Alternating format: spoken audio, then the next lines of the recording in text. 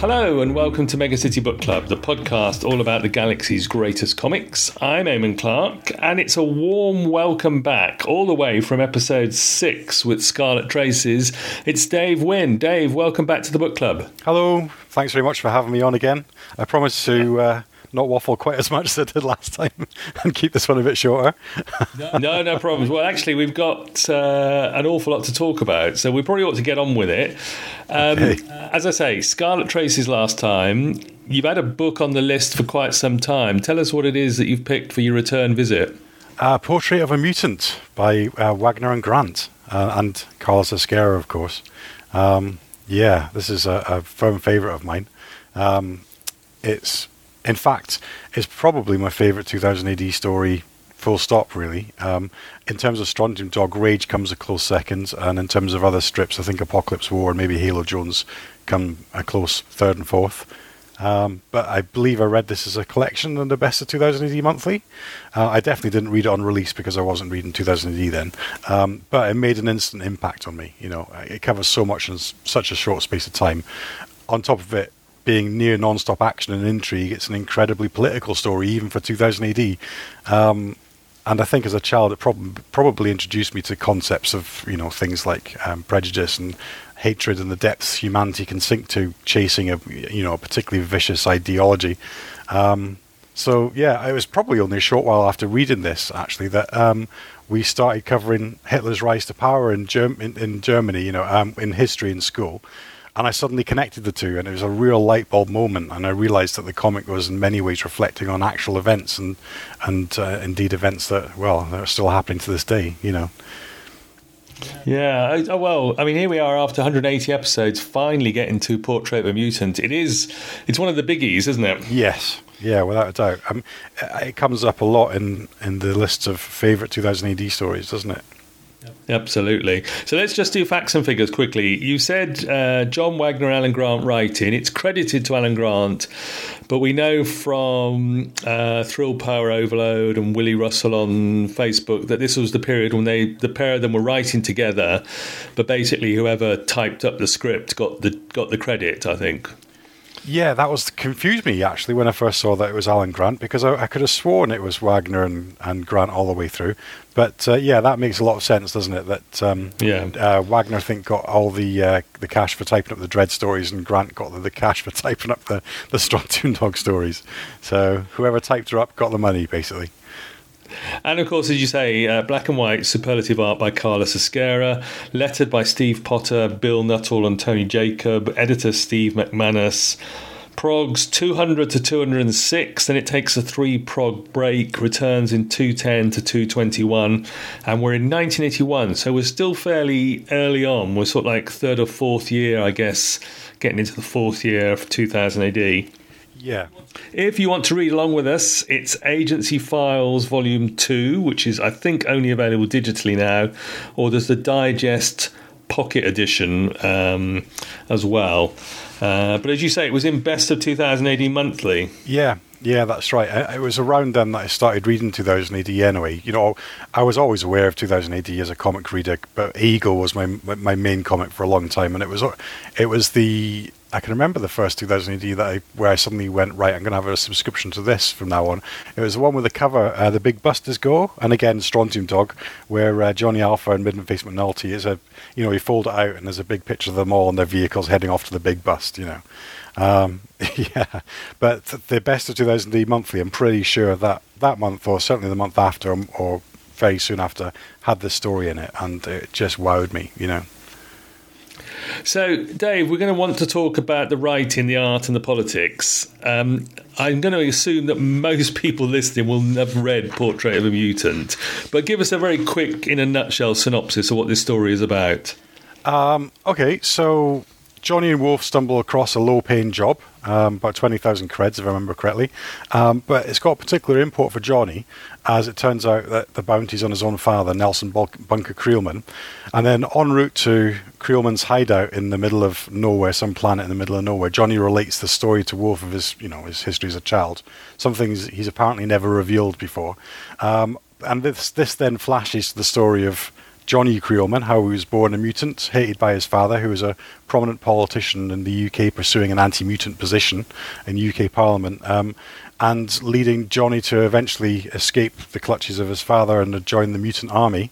And yeah, the story goes on from there, basically. Yeah, it does. And it's, as you say, this one is action-packed. It barely sort of draws breath, it seems, for those 21-odd progs that it's in. Yeah, there's a bit of a well, it's hard to say a lull. When Johnny and the other generals are captured, there's a bit of a lull where you see an episode or so where there's a big discussion in Parliament, and you see Nelson Bunker Creelman putting forward his idea of, extermination camps and so on. And while there's a lull in the action in terms of, things blowing up and thwop guns and the likes, there's quite a lot of political action going on in those episodes, isn't there?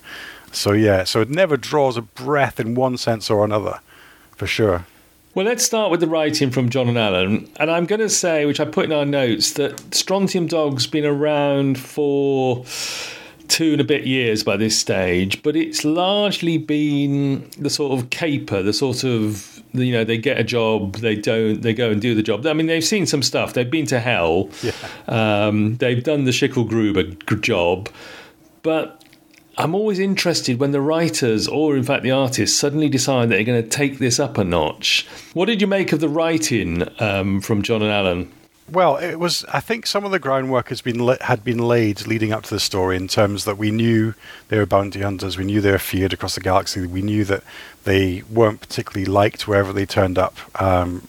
So we had an understanding that there was a background, but it was never really clear what the background was, I don't think. And also, I think the writing went up a notch because it moved from very kind of fantasy or Western oriented into something a lot darker and a lot more political. I mean, the Journey to Hell was dark in places, but it was also very comical, and very fantasy based. Whereas this writing seems to be a lot more grounded and a lot more wanting to make certain points, And as you say, they'd sort of hinted at the sort of prejudice against mutants in the world of Strontium Dog. But this is where we really get into that. We really get the sort of backstory of everything in a way, don't we?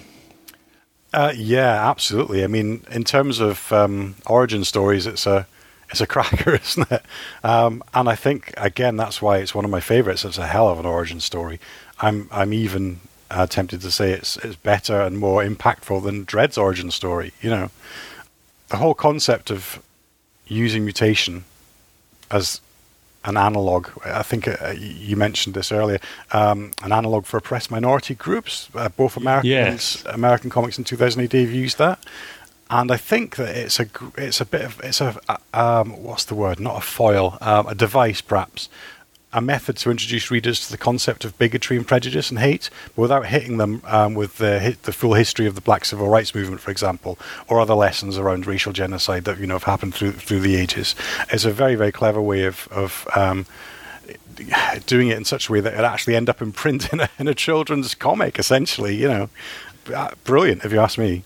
And if we assume that the readership was sort of like 11, 12 when 2000 started, they're about, I don't know, 13, 14, 15 at this stage. And John and Alan and Carlos are going to deliver a sort of, a sort of history and education, a whole sort of viewpoint about prejudice and bigotry and the politics that surround that. It's a real lesson for us all, isn't it? Yeah, absolutely. Like I said earlier, it was the comic in introducing me to it first was incredible when you think that, I didn't then find out about the true depths that humanity could sink to until we started covering Hitler's Germany in school, maybe a year or so on after I'd read it, And it's a bit of a coup, if you ask me, because I think that children should understand this as early as possible to prepare them for it going forward. And this is a great way to do it. I mean, if we were to look at World War II, for example, it was this story covered such things as happened in the run-up to World War II, such as segregation of the mutants, removal of their rights. The mutants in the story were not allowed to work. They couldn't pay their rent. They ended up in slums. They were herded into work camps. And in the latter part of the story, they were all sentenced to be exterminated in death camps, by Creelman. And just before the time of writing, there was the Cambodian genocide. So it seemed that it was topical at the time. Certainly Wagner and Grant would have been following that. I think that was between 75 and 79, and ultimately killed like an estimated 2 million Cambodians. So Pol Pot and the Khmer Rouge, I don't know if I pronounced that correctly, focused on certain religious groups and anyone they believed to be intellectual, and you were targeted even if you just wore glasses. However, it was the Cham Muslims who experienced the highest losses as a group, where 500,000 were brutally exterminated. So there's a very strong racial element to the genocide. And this is shared in Portrait of a Mutant, given that the mutants were considered a race and treated in a very, very similar manner. So in my mind, there's no doubt that at the time of writing it would have influenced the mindset of Wagner and Grant. But, of course, that said, Europe had its own genocide, and to a point, Portrait of a Mutant mirrors the Nazi attitudes and actions towards the Jews and Romanis and the homosexuals and the other categories of people that were demonized from about 1933 onwards, Yeah, it's astonishing that this was in a kid's comic in the early 80s. I mean, Judge Dredd is also doing the Apocalypse War, and then you've got this amazing, literally portrait of an oppressed people and the terrible politicians who lead that oppression. Yeah, I think where Dredd and Strontium Dog differ, I mean, one of the things that I really enjoyed about the Apocalypse War was the nuclear element and the effect it has on people, the radiation sickness and so on, and then the Cursed Earth, of course, we know is a radiated wasteland, and that has its own mutations and so on. But where the depiction of that nuclear war differed from this nuclear war in the UK was that in the UK you saw the aftermath of it, and you saw how difficult life had become in the aftermath. You saw the mutations that had arisen, and you saw the opposition. It always seems in times of dire straits, nationalism and prejudice and bigotry just seem to multiply and appear out of nowhere. And that's why I prefer Portrait of a Mutant, I think, over the Apocalypse War, because you see this very, very political side of it.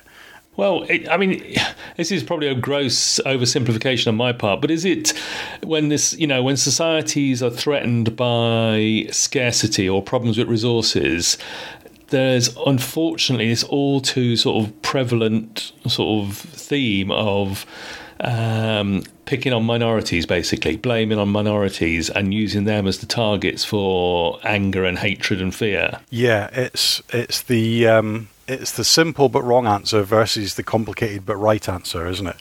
Unfortunately, us humans have got a tendency towards the simple but wrong answer, which in this case, when you attach it to an ideology as in Nelson Bunker Creelman's, it's the wrong answer, which leads to hate, prejudice, bigotry, and these awful things that you see happening to the mutants in this story.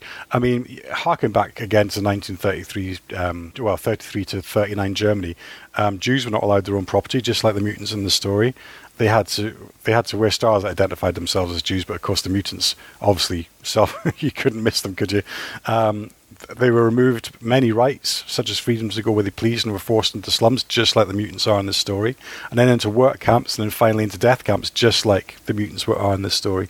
I think where Portrait of a Mutant differs is that the mutant army actually fights back, and there was essentially a civil war going on in the UK, one that ultimately prevents Creelman's death camps, Yes, because obviously, Johnny, as you say, joins the mutant army. He grows up. He becomes one of the sort of like renowned fighters and eventually leaders of the mutant army. Astonishing sort of like, as you say, origin story for the character. We see him become the character that we've come to know and love over the previous 2 odd years of stories. Yeah, I really liked I mean, we saw him from birth up to about 18, didn't we, in this really compressed story. And I really liked it. I kind of related to it because, of course, when I was reading it, I was about 13, 14, and I see that period of Johnny's life, and I'm like, wow, what is this kid doing? You know, I'm just here on my skateboard eating crisps and reading 2000 AD. What's he doing? He's this age, you know. And it's absolutely fantastic, and I think it's done incredibly well. I mean, there's some key moments. First of all, the moment when he realizes he's a mutant, then when he joins the army, and then possibly the first time he kills someone as well, when he defends General Arms on top of the Tanketto or whatever that tank thing's called. And you can see all of the hardships and his own realization of the hatreds in the world that harden him and make him the person that he is, not least of all the kind of combat experience and all the things that come with that, you know. And it's a wonder that he's come out as, I don't know what the word is, merciful, righteous, as he has. Yes. He has this amazing sort of moral compass that he develops, and fortunately sticks with him. I mean, perhaps, you know, you might say rage. He loses it for a while, literally, but he sort of gets it back, doesn't he?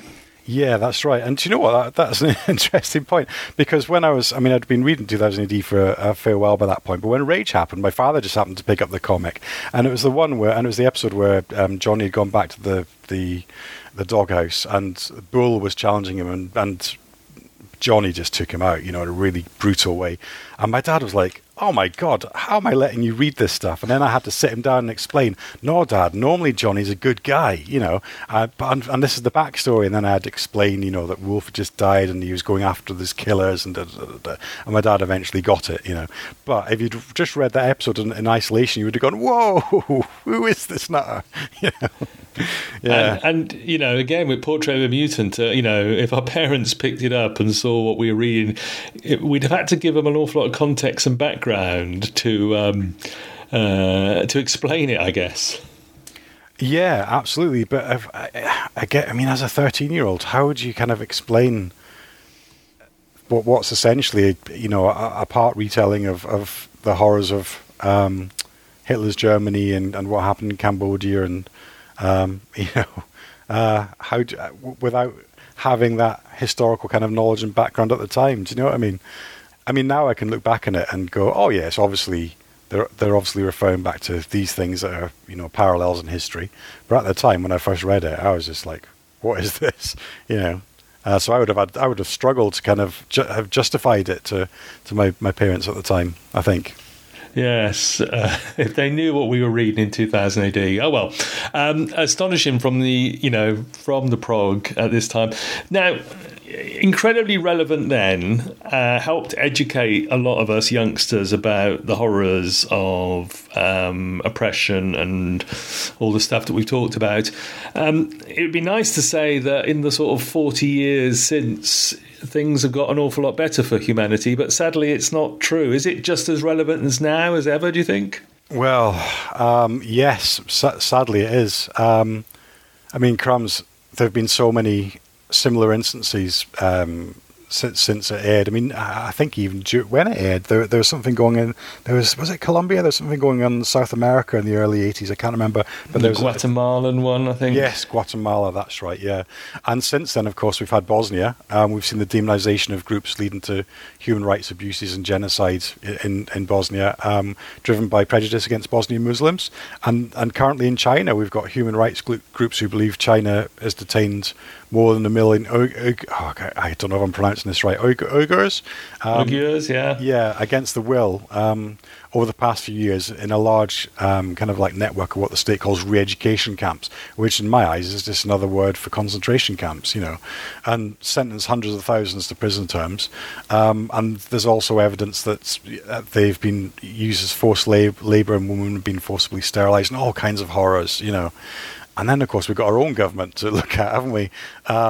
We've essentially got a hard right government in power right now, many of whom share Nelson Bunker Creelman's outlook, you know.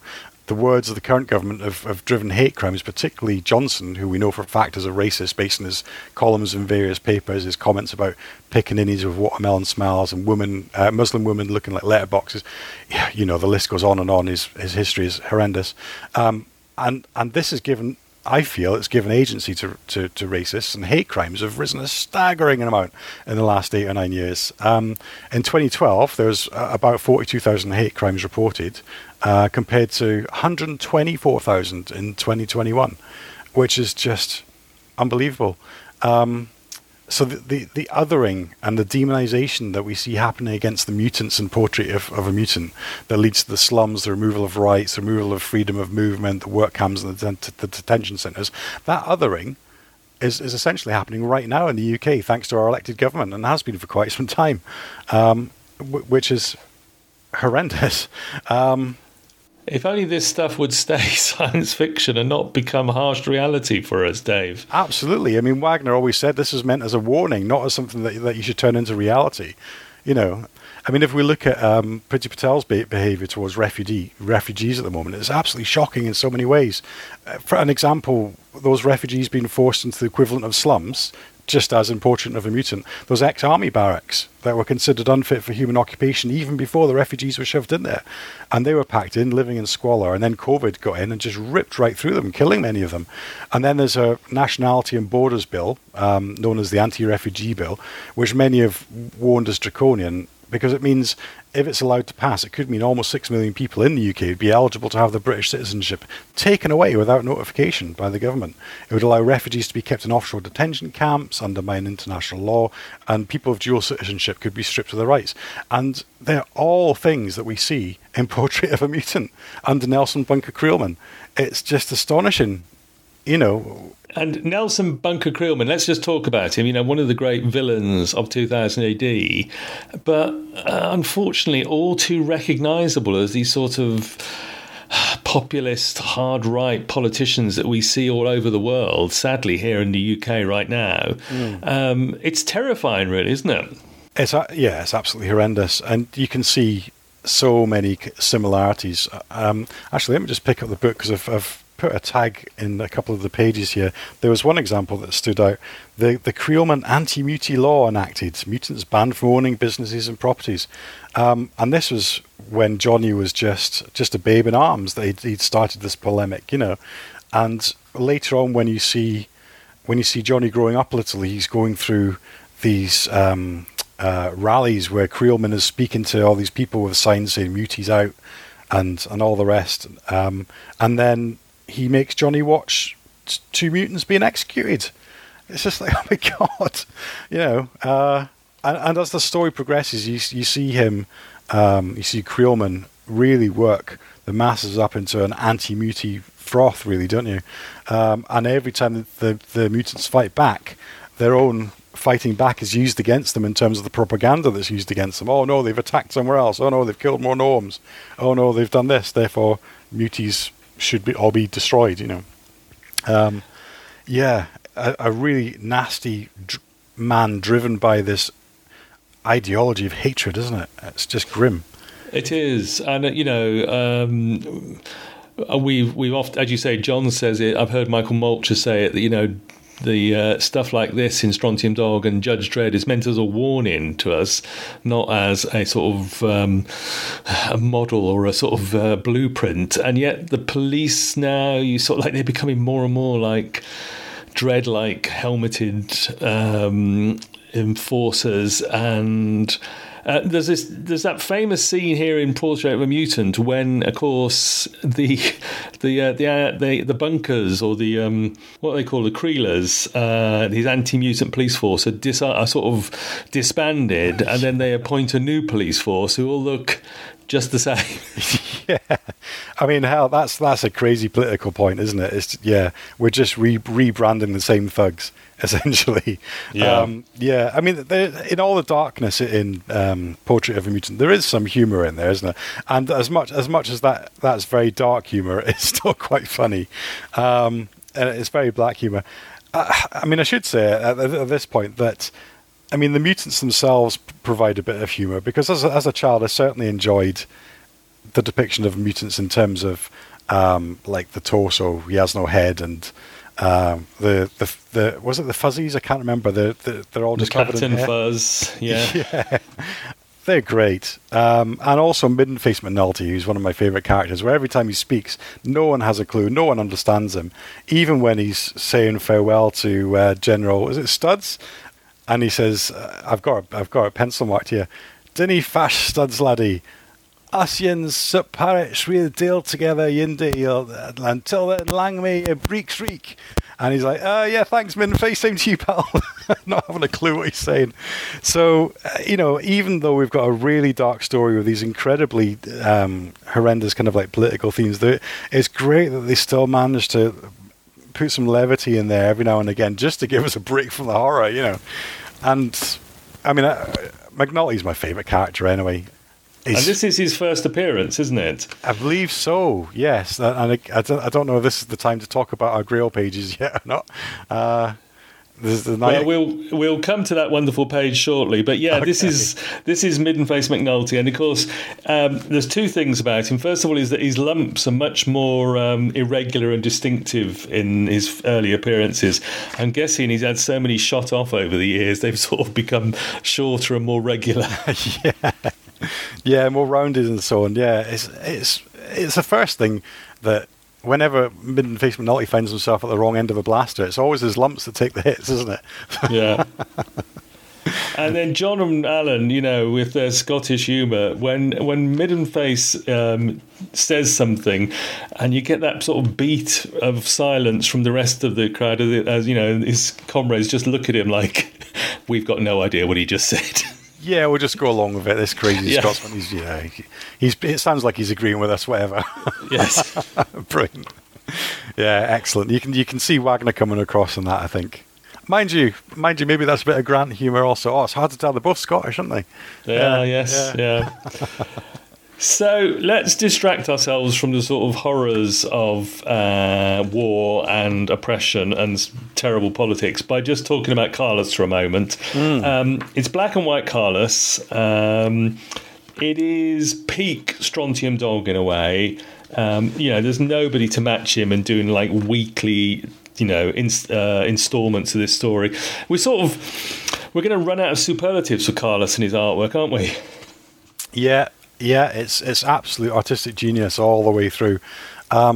It's the way, how does he manage to cram all of that into like a page of, maximum of 6 panels, I think. It's kinetic, it moves fluidly, there's no confusion about what's happening. You know exactly who's where doing what, even in the most pitched battles. It's an extraordinary piece of work.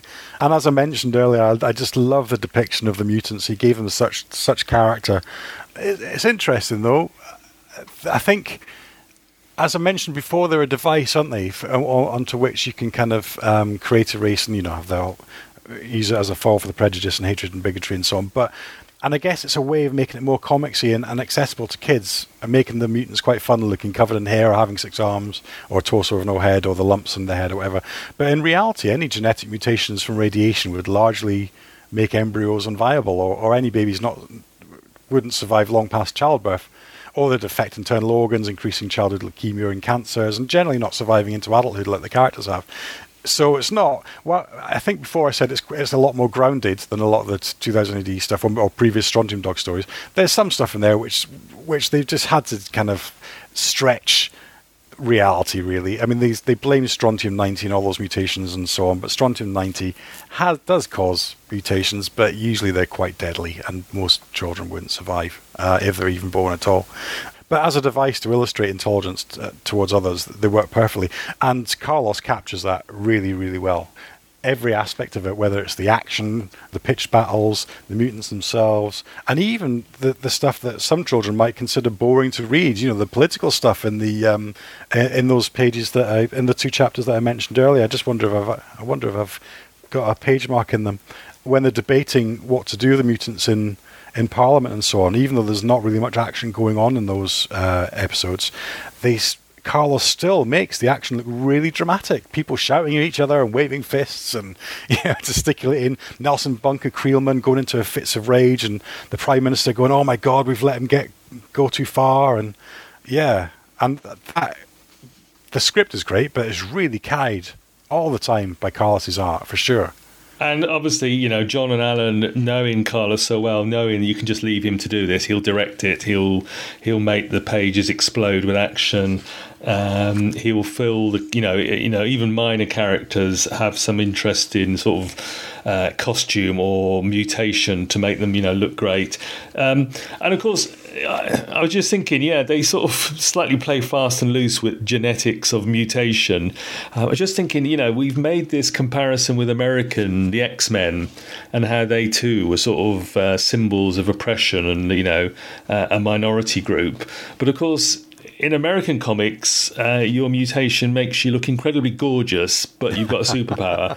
But in British comics, Carlos, you're covered in lumps or hair, or you've got a nose growing out your forehead, or you've got an extra pair of arms or something. It's real sort of 2000 AD British comic stuff, isn't it? Yeah, you look like a crab. You've got a duck's bill. You've got a face like a moon. Yeah, you've turned into you've grown into an egg. Yeah, you look like a bull. It's like, in fact, Johnny really is, as mutants go, has come through, as Carlos's mutants go, has come through quite unscathed, isn't he? Just with the crazy eyes, you know. Yeah. It's, I mean, we should say, you've mentioned already, it's a civil war taking place in the UK. It's incredibly brutal, the conflict. You know, there's humour in the depiction of the mutants in some of the stuff with Midden-Face and his unintelligible dialect. But there's also, you know, terrible moments of horror, characters getting killed off. I've just found the page where they've hung one of the Kreeler soldiers with a sort of sign hanging from his boots that says, "I was a Kreeler." I mean, it's dark and gritty as well, isn't it? It's the unpleasantness of war. Oh yeah, absolutely. Yeah, there's some horrendous stuff going on there. I mean, there's the martyrs as well, who, when they attack the Tanketos, they're quite happy to, you know, sacrifice themselves for the greater good, which is crazy. Well, I think, when was that? When they were attacking the grub truck, was it? I found the page with the sticky boom, and that's quite horrendous. And then Krabby on his suicide run, akin to what's his face? Is it Sooster in the Apocalypse War taking down Dantana Junction? Oh yes, Judge Souster. Yes, Dantana intersection or whatever. Yeah, for Justice for Mega City 1, etc.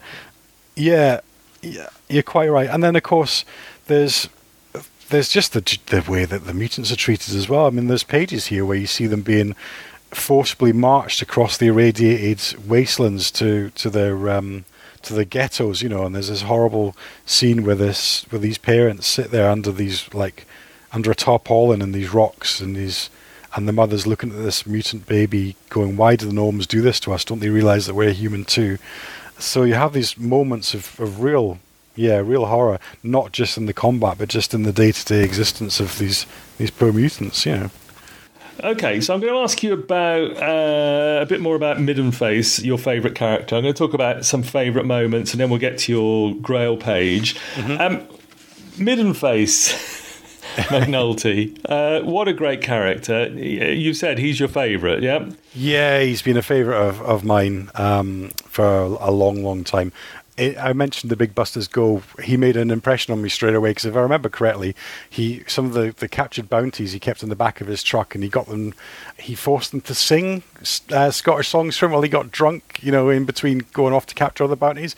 And I was just like, oh, that's just brilliant, you know, that's so much fun. And in this, he's great as well. We've already mentioned the humorous elements in here, all thanks to McNulty. And he just, I almost got the chance to play him in the Search Destroy fan movie. It came down to me or one other dude to play him. A friend of mine from a costuming group called Adam Campbell Leishman. And ultimately, we both had to submit a video of us, you know, doing our best Midden-Face McNulty impression. And I think Steve and whoever else was involved in the decision process just couldn't decide between me and Adam. So they actually put the videos in front of John to help make a decision between us. And he said, "No, I'm not deciding. You've got to decide. But it's whoever comes across as the most disreputable looking." So they went with Adam. It's actually the second time I've missed out on being in one of Mr. Sterlachini's films, as I was going to be in the Judge Minty one in the lineup of judges as Minty left on his long walk, but unfortunately it clashed with the day of filming clashed with my mother-in-law's wedding at the time, so I couldn't make it, and I was absolutely gutted. So I'll just have to be happy with my IMDb listing as me playing Judge Pal in a Whovians fan film instead. Oh, right. But yeah. But you could have been Midden Face. Insert Destroy. Yeah. Oh. Yeah, so Stephen and the guys there very kindly sent me a Planet Replicas SD badge as a consolation prize, which was very nice of them, and I still got up on my shelves to this day, so yeah. Nice. Now, we've mentioned some of the sort of standout moments in Portrait of a Mutant. Any others that you wanted to particularly sort of draw our attention to? If we're talking, I guess, I don't know if we're talking Grail Page yet or not. I mean, there's a couple. I mean, I really liked Johnny's first taste of having to be kind of like quite merciless, where for his own protection, where the Kreeler agents turn up in camp, and they say, oh, we found these guys on the outskirts, and they say they're looking for Nelson Brunko Creelman's son, and Johnny's like, I'll use my eyes, I'll get out of them, and then he uses his eyes in such a way that it completely scrambles their brain. And, you know, it's as good as killing them, I guess. They're still alive, but they're not themselves anymore, for sure. And I thought that was a really interesting first look at Johnny's survival instinct, forcing him to do something, I guess, wrong, but he had to. Otherwise, you know, he would have either been killed by the mutant army, or ousted, or chucked to the wasteland, or whatever. And if his father had gotten his hands on him, that would have been the end of him as well. So he had to make a decision there, which was, you know, quite a brutal choice for someone so young to have to make about their own survival. So I thought that was a bit of a standout moment, and quite an interesting one, where you can debate the morals of that backwards and forwards, can't you? You know. Yeah. Other than that, I think when the generals were escaping from, you know, they'd been sentenced to death, Johnny's sister turns up, hands him the gun, he gets out, he frees the other generals, and they have this big, massive kind of like chase scene, and you see some of the generals getting taken out, such as Clacton Fuzz going out in a blaze of glory, shouting "Mutinies forever," and then Studs, of course, where Midden Face gives him that farewell that he just can't understand. And interestingly, then later on, Studs kind of like crawls out of the sewer to hide the escape route that the mutants take, and when he's discovered by the Kreelers, he's just shot without a chance for any last words and stuff, which is a very, very brutal end to, you know, one of the generals of the mutant army, you know, to just like not have any last words. But at the end of the day, he put himself in that position to protect the others, you know. So there's lots of, all my moments are quite grim, really, aren't they? All my kind of key ones, they're all kind of like quite horrible. I guess, I mean, is it the appropriate moment to talk about the final? Yes, let's get to the final. Yes, let's get to the... yeah, because obviously Johnny is going to come face to face with his father in this story. Yeah. And his father's holed up in this castle on this planet in the middle of nowhere, this fortress.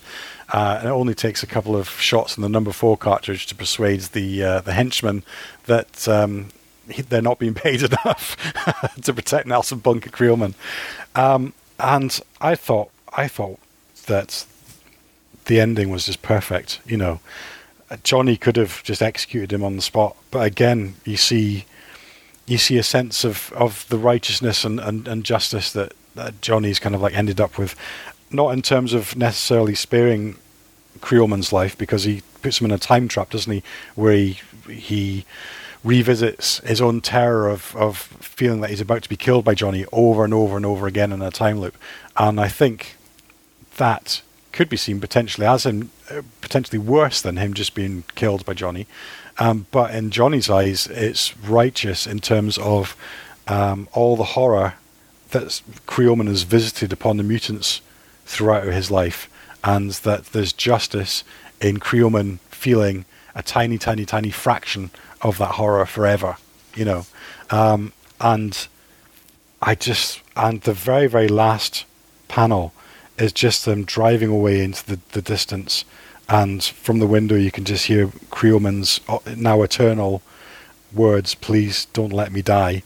in his little whimper, and I just thought, and it's wow, it's just wow, what a brilliant end to everything that's come before. I just don't, it's perfect. Yeah. I don't know how they could have bettered that. I mean, it's often said that, endings to these epic stories are quite difficult to get right. But for Rage and for Portrait of a Mutant, they're just sort of perfect endings, aren't they? Oh, what happened at the end of Rage? I remember Bubba thinking he was killed, but then he is... And then, he recovers. He goes to the hospital and recovers and comes out of the hospital and Johnny's there to kill him again because I hate you. Right. Yeah. Why did you do this to me? Because I hate you. Yeah, that's right. That's on the T-shirt now, isn't it? It is, yes. Yeah. Conrad and I talked about that, whether you'd be wanting to wear that T-shirt into a grocery store because, again, there's so much context that you'd need to explain to people, wouldn't you? Absolutely, yeah. I mean... There are quite a few 2000 AD T-shirts like that, isn't there? I mean, the Judge Dredd one with Dredd poking his gun out at you saying democracy's not working. I mean, what are you supposed to read from someone wearing that T-shirt? I know. Are you like a Nazi? Do you want a police state? What's going on here? But yeah, in terms of this ending, it's just amazing, and I think it trumps Rage just because of everything that has come before, all of the horrible oppression, all of the things that the mutants have to go through, the fight of the mutant army, all compressed into this package, leading up to that one final panel, is very similar to Rage, but I think betters it, And we've got Johnny and Wolf and the Gronk getting onto their skimmers, riding off through the dust clouds, and Johnny, who is a great mutant with a moral compass, for a terrible businessman, says, "We won't be collecting any reward on this one, Wolf. Let's go." Wolf, as ever, despairing, I'm sure, of Johnny's accountancy and business skills. But there you go. Well, I mean, it sounds like it wasn't a particularly big bounty anyway. I mean, 20,000. I mean, what would that be, like? Half a tank of jet fuel to get you through space? I don't know. Yeah, possibly one number 4 cartridge. I don't know. Yeah. One time trap, maybe. Yeah. Well, let's play the Grail page game. I know you've got a couple of pages that you want to talk about. Tell us, Dave. Yeah. So going back to McNulty again. Hooray! Yep. You said that it was Midden-Face's first appearance, and in fact, my Grail page is his very first appearance. I think it's his first appearance anyway. I'm quietly confident it is. It's the page where the young Alpha is watching the generals discuss whether they're going to go to war or not, and he's basically saying they hate Creelman. If they knew I was his mutant son, but they mustn't ever. So, and he's got that really pensive look in his face, isn't he? So first of all, it's a great picture of the young Johnny there. And then we've got Evans the Fist from Wales, and we've got Clacton Fuzz, the South East Division. And there's Midden-Face McNulty, Scotland, going, "Aye, war!" And, the torso signing, "Yes, war," with his hands, with his personal translator there, the guy with the nose in his head, as he said before. And, underneath we've got war, war, war, we go to war. And then you've got, a nice close-up of General Arms there. I mean, in this book, there are just so many pages where we could go, wow, I want that one, and that one, and that one, and that one. But I think that's the one page where we've got all of the main mutant generals in one place, and a really good picture of the young Johnny as well, and my favourite mutant of all time, Midden-Face McNulty. So, I could have gone for something with, a Tanketto being blown up, or them escaping from the prison, or some big action scene like that. But no, I've definitely opted for this one just because I love all the characters on this page, And let's say Portrait of a Mutant Part 8, page 2 is that page. As you say, we'd probably have Annie Carlos page from this whole story, but yes, that is a pick of the pages and the first appearance of Midden-Face McNulty. I mean, you can actually understand what he's saying as well. Yeah, 2 words. Yeah, I mean, you can't really go wrong with those. Aye, war. Great, so we'll give you that one. Nobody else has picked that, so that becomes yours virtually in the virtual art gallery on all the social media. Hurrah. There's also a cover, I think, and we probably know what cover it's going to be. Everybody will probably guess. Yes, and I think it's actually slightly linked to your Grail page, isn't it? If I was to guess. Yes, it is. So it's the cover of Prog 220, and do you know what? I brought up an image of it earlier, and I closed it down again without thinking. Yeah, there it is. And it's basically Johnny front and right at the front, holding two guns, waving one rifle in the air, shouting "No surrender!" And in the background is the mutants taking out the gnomes and Tank Eto being blown up. And it says, "A portrait of a mutant nears its chill-powered climax inside." And as this is a great front cover, a great Carlos front cover again, I thought I would do a nice little depth map on it. I've been doing some stereoscopic depth mapping of late, just for fun. So I've pinged it over to you.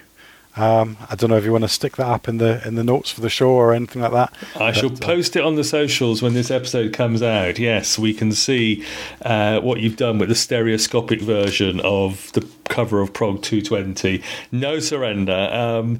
It covers from this era of 2000 AD, the Golden Age. There's so many great covers that just like explode. But this is just one of the all-time greats, isn't it? It's instantly recognisable, isn't it, to any long-time 2000 AD reader, for sure. I'm quietly confident this might have featured on the best of 2000 AD as well. I'm guessing here, but it's the kind of cover that if it didn't, it should have. Yeah. It's classic. I did have some interesting kind of decisions to make when I was depth mapping it, because if you, for people who are familiar with the cover, the depth in it is actually really weird, because behind Johnny it's an amalgamation of a tank really close, some fighters a bit further away, and then a building really close but really small, and some tiny bodies outside, meaning there's a depiction of something that happened further away in the distance but is brought closer to you just for dramatic effect and to fill the cover and so on. So it was really weird to depth map that one, because it looked like I was depth mapping something right behind Johnny, but the little people were ants. Right. You'll see what I mean when you see the depth map. But yeah. Okay. But as a flat 2D piece of work by Carlos, brilliant. Absolutely sums up exactly what's happening inside the comic, doesn't it? And well done, whoever owns the original artwork for that cover, because that is just astonishing, almost priceless, I would say. Yeah. It's got to be up there with some of the Bollins or Dylans, isn't it? So absolutely, yeah. I knew you were probably going to pick that cover, so I've chosen the internal page that matches it, which is Portrait of Mutant Part 18. Again, it's on page 2, and it has that internal page of Johnny with the gun above his head, no surrender. In the background, you see all the stuff that's gone on, the labour camps, the Creelers, the war. You've also got some, other stuff going on, the intrigue that's going to lead to... is that where his sisters come to see him as well? Or, it's where Creelman gets disgraced, isn't it? Yeah. Yes, that's right. His dark secret is revealed to the Parliament. Yeah. That's right, that's yes. a great page. Yeah. So I'll take that page, and I will post all these images on all the various socials when this comes out, including a link to Dave's stereoscopic rendering of Prog 220's cover. Epic stuff. Fantastic. Yeah, brilliant. Yeah. Thanks for having me on to talk about this one, Eamon. It's just one of my favourite 2000 AD stories of all time. It's amazing. Well, I'll just say it is available digitally, $9.99 from the 2000 AD store, or currently it's cheaper on the Kindle or Comixology format, it seems, and that pocket digest size is just $6.99 in hard copy. You've mentioned some of the greatest 2000 AD stories of all time, and this is probably your favourite. Is it right up there in those, what you said, The Rage, The Apocalypse War, Halo Jones? It's right up there with all of them, isn't it? Yeah, well, absolutely, yeah. I think what makes all of those stories great is they brought to the mind of the child some concepts which they might not have received elsewhere in any other form of media, or even in school, perhaps. So The Apocalypse War, When that originally came out, that was before Threads, if I remember correctly. I think Apocalypse War was 80 and Threads was 83. So the concept of nuclear war and the horrors that brings in the Apocalypse War was covered remarkably well. And then in Halo Jones, you've got the dystopia of the teenagers who've got nowhere to go, nothing to live for, stuck where they are, just want to get out. That was a fantastic story, a fantastic science fiction story, essentially about lower to underclass people, wasn't it? Which was great, and people could certainly, see themselves respond to that. And what else was the other one? Oh, and Rage was just, that was just a fantastic. Everything leading up to that, and then the after effects of that, the effect of Wolf's death on Johnny's life through Rage and onwards, really was just an incredible story, wasn't it? I kind of struggle to think of any other stories that might be up there amongst those key 2000 AD stories that might be at that same level. Can you think of any others? Well, I think you sort of mentioned like the top 5, haven't you? The Rage, Portrait of a Mutant, Apocalypse War, Halo Jones. I think you put Horned God in there as well. It's just astonishing, isn't it? And this golden era, as I keep saying, of Alan and John writing, Carlos art, the covers, it's just perfection. Yeah, it's excellent. Yeah, and it's interesting that in those kind of like top 4 or 5 stories that I mentioned, 2 of them are Strontium Dogs. Yeah. Only one of them is a Judge Dredd one. The only other Judge Dredd that would come close, I think, is, well, for me, I mean, that Dredd obviously is replete with epics, the Dark Judges and the Cursed Earth and the Judge Child and all the rest. But for me, it's the Democracy series, which again tackles some really interesting facets of politics and right-wing fascism, police state, tactics and politics and so on, and gives us an insight into what it must be like living under a fascist regime, the boot heels of a police state. So that would be up there as well for me, I think. Yeah, absolutely. Obviously Pete Wells talks about the Democracy series quite a lot on this podcast, but it is epic stuff, and it really sort of, gets to the root of the warnings that are contained in Dredd rather than the blueprints, as it were. Yeah. Okay, great stuff, Dave. Thank you so much for coming back on. We've been waiting for a while, but, busy lives. You used to, if we do guest projects, you used to make some wonderful 2000 AD models, but I think you've raffled them all off for, is it the Magic Breakfast charity now? Yeah, so, they're all gone. I've only got one model left, and it's not a 2000 AD one. Oh, no, I tell a lie, actually. I do have one tiny little model left. It's Captain Kidd from Robo Hunter. Right. I just made him. Oh, I did for the 2000 AD Advent Calendar Forum. I did a nativity scene using all the models I'd built so far. But I realised I didn't have a baby Jesus, so I made Captain Kidd. Just a very quick Captain Kidd. He's not particularly good, but he's the only one I've got left. And I completely forgot I had him. He turned up in a box somewhere. He's on my shelves now. I'll probably hang on to him because he's not worth raffling. He's not that good. But the other ones, Sensitive Clegg and Mayor Dave, the orangutan, and what else did I do? Werewolf Dread. Yes, I remember the Werewolf Dread, yeah. And the Gronk, of course, is my first attempt. Yeah, they've all gone. Raffled them all off. And with the help also of a donation of a Solve helmet from a benefactor who to this day I think wishes to remain anonymous, we managed to raise thousands of pounds. I think overall, over several raffles, we've raised about £2,500, if I remember correctly. And it wasn't all for Magic Breakfast. The first ones were for Save the Children UK, and then the second ones where I had contributions from a whole bunch of other people, including SK Moore, who donated a Dredd sketch from part of a 2000 AD Dredd story that he was doing, and we raised it must have been about £1,000 for those as well. That was the Magic Breakfast one, and that's where the last of my models went. Mayor Dave, for example, he went then. Mayor Dave and Sensitive Clegg were the 2 that I swore to myself I'd keep because I was so pleased with them. But in the end, I was just like, they're just gathering dust on my shelf. I could do some good with these, So they went. Sarah Lee, I think it was the recipient of Sensitive Clegg, and he's adorning her desk at work as we speak, I believe. So that's nice. That was good. I haven't made any models since. I just have these moments of inspiration and I go for it, and I haven't really had any. What I've been getting into of late is stereographic 3D. I've always been into 3D in all shapes and forms, whether it was the old Tommytronic Sky Raiders game back in the day, or the comics with the blue and green glasses. I'm sure there's a Roy of the Rovers that had a couple of episodes in 3D with the green and red glasses, and Jaws 3D, man. I mean, the film is rubbish, but that blew my mind as a child, watching that in 3D. That was just great.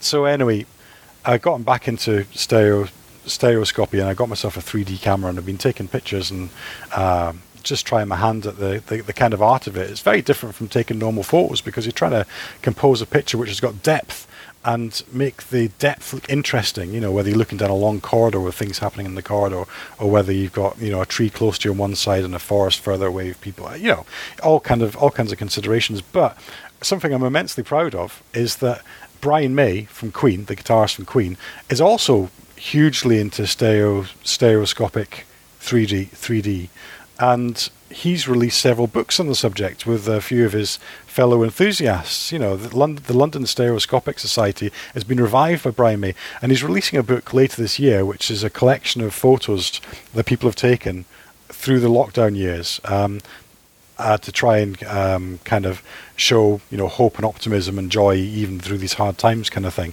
And and one of my pictures has been shortlisted to go into this book, and I'm like, what?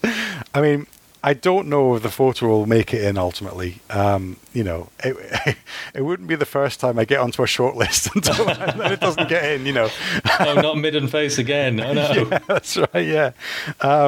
But just the fact that my photo was actually being considered by Brian May, I'm just like, oh my God, that's amazing.